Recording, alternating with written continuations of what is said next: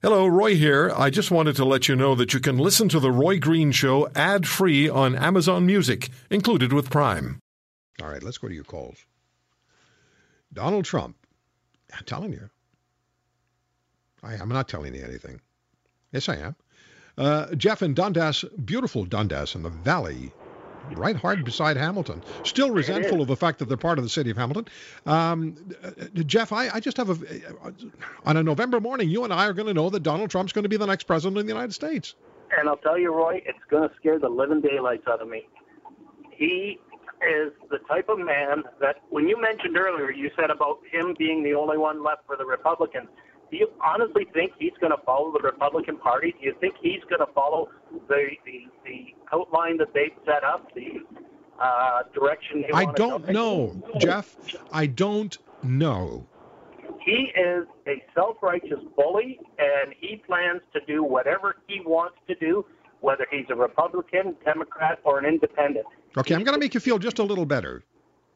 When you're the president of the United States, you do not have unlimited power.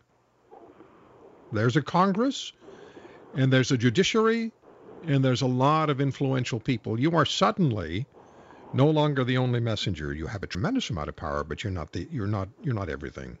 Well, I'll tell you, Congress is going to hate him because they're going to be sitting so much to try and defeat anything he puts out there.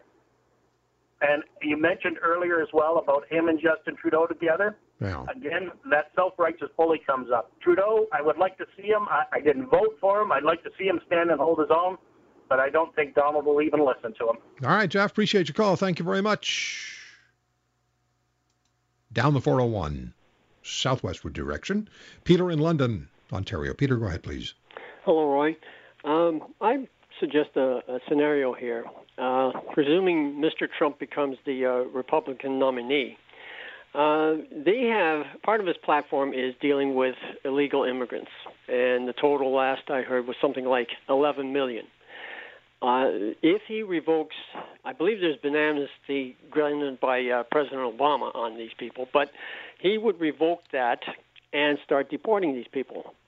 Now, let me think about this for a minute here. I only have a second. Peter, I'm sorry. I don't have much time. You're going to have to give it to me quickly. Well, if you're an immigrant, illegal immigrant, and you're going to be deported back to where you came from, you might think, I'm going to go somewhere else, and that would be north.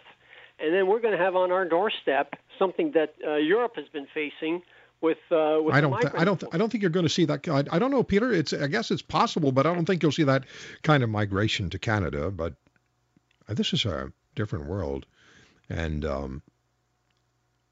I don't know what's going to happen. I just don't know.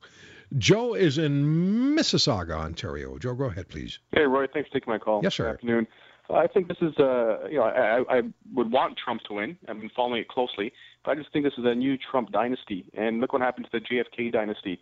I mean, somebody who doesn't have lobbyists behind him and who's a very powerful individual. If he does become president, then, he also has his kids to be presidents in the future. And the Trump dynasty probably will live on. But, you mean like generations of Trumps running for president? Yes, correct. Another Kennedy, another Clinton, another Bush reality? Wow. The Bush dynasty is going to come to an end. I don't know. There's something about Trump's older son that kind of bugs me. I don't know what it is. Maybe just because he looks like a rich kid. I don't know. Yeah. Well, I hope he does. It's refreshing. I hope he does well. You think he's going to win, huh?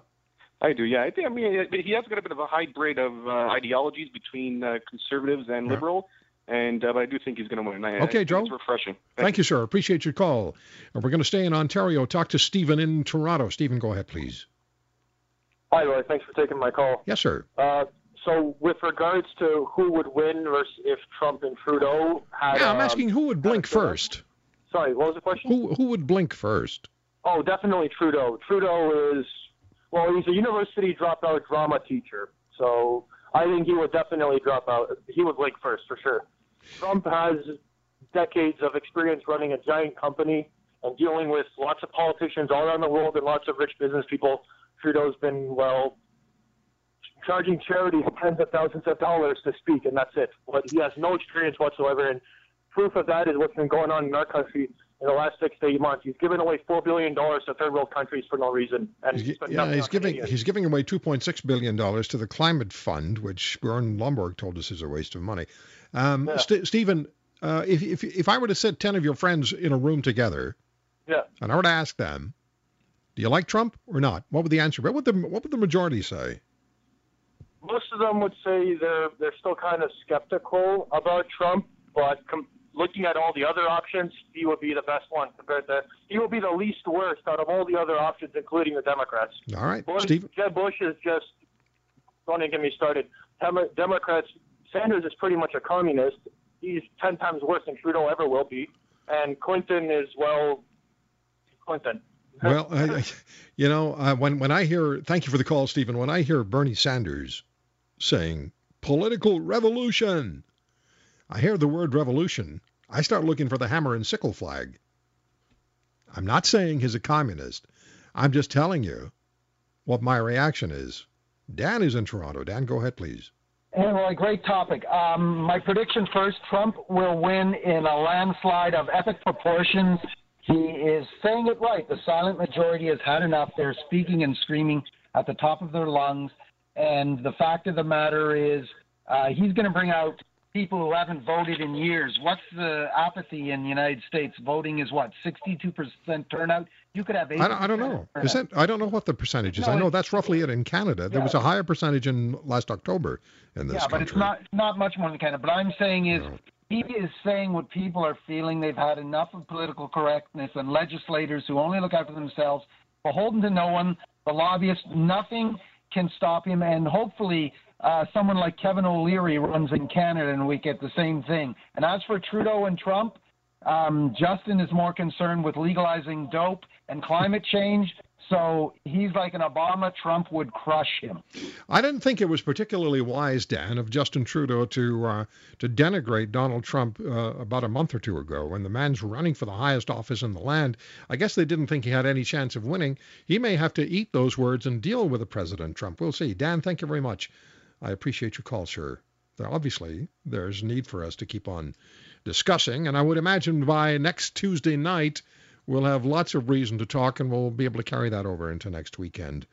But Fran Coombs, Rasmussen poll, get over it, GOP, Trump's the nominee.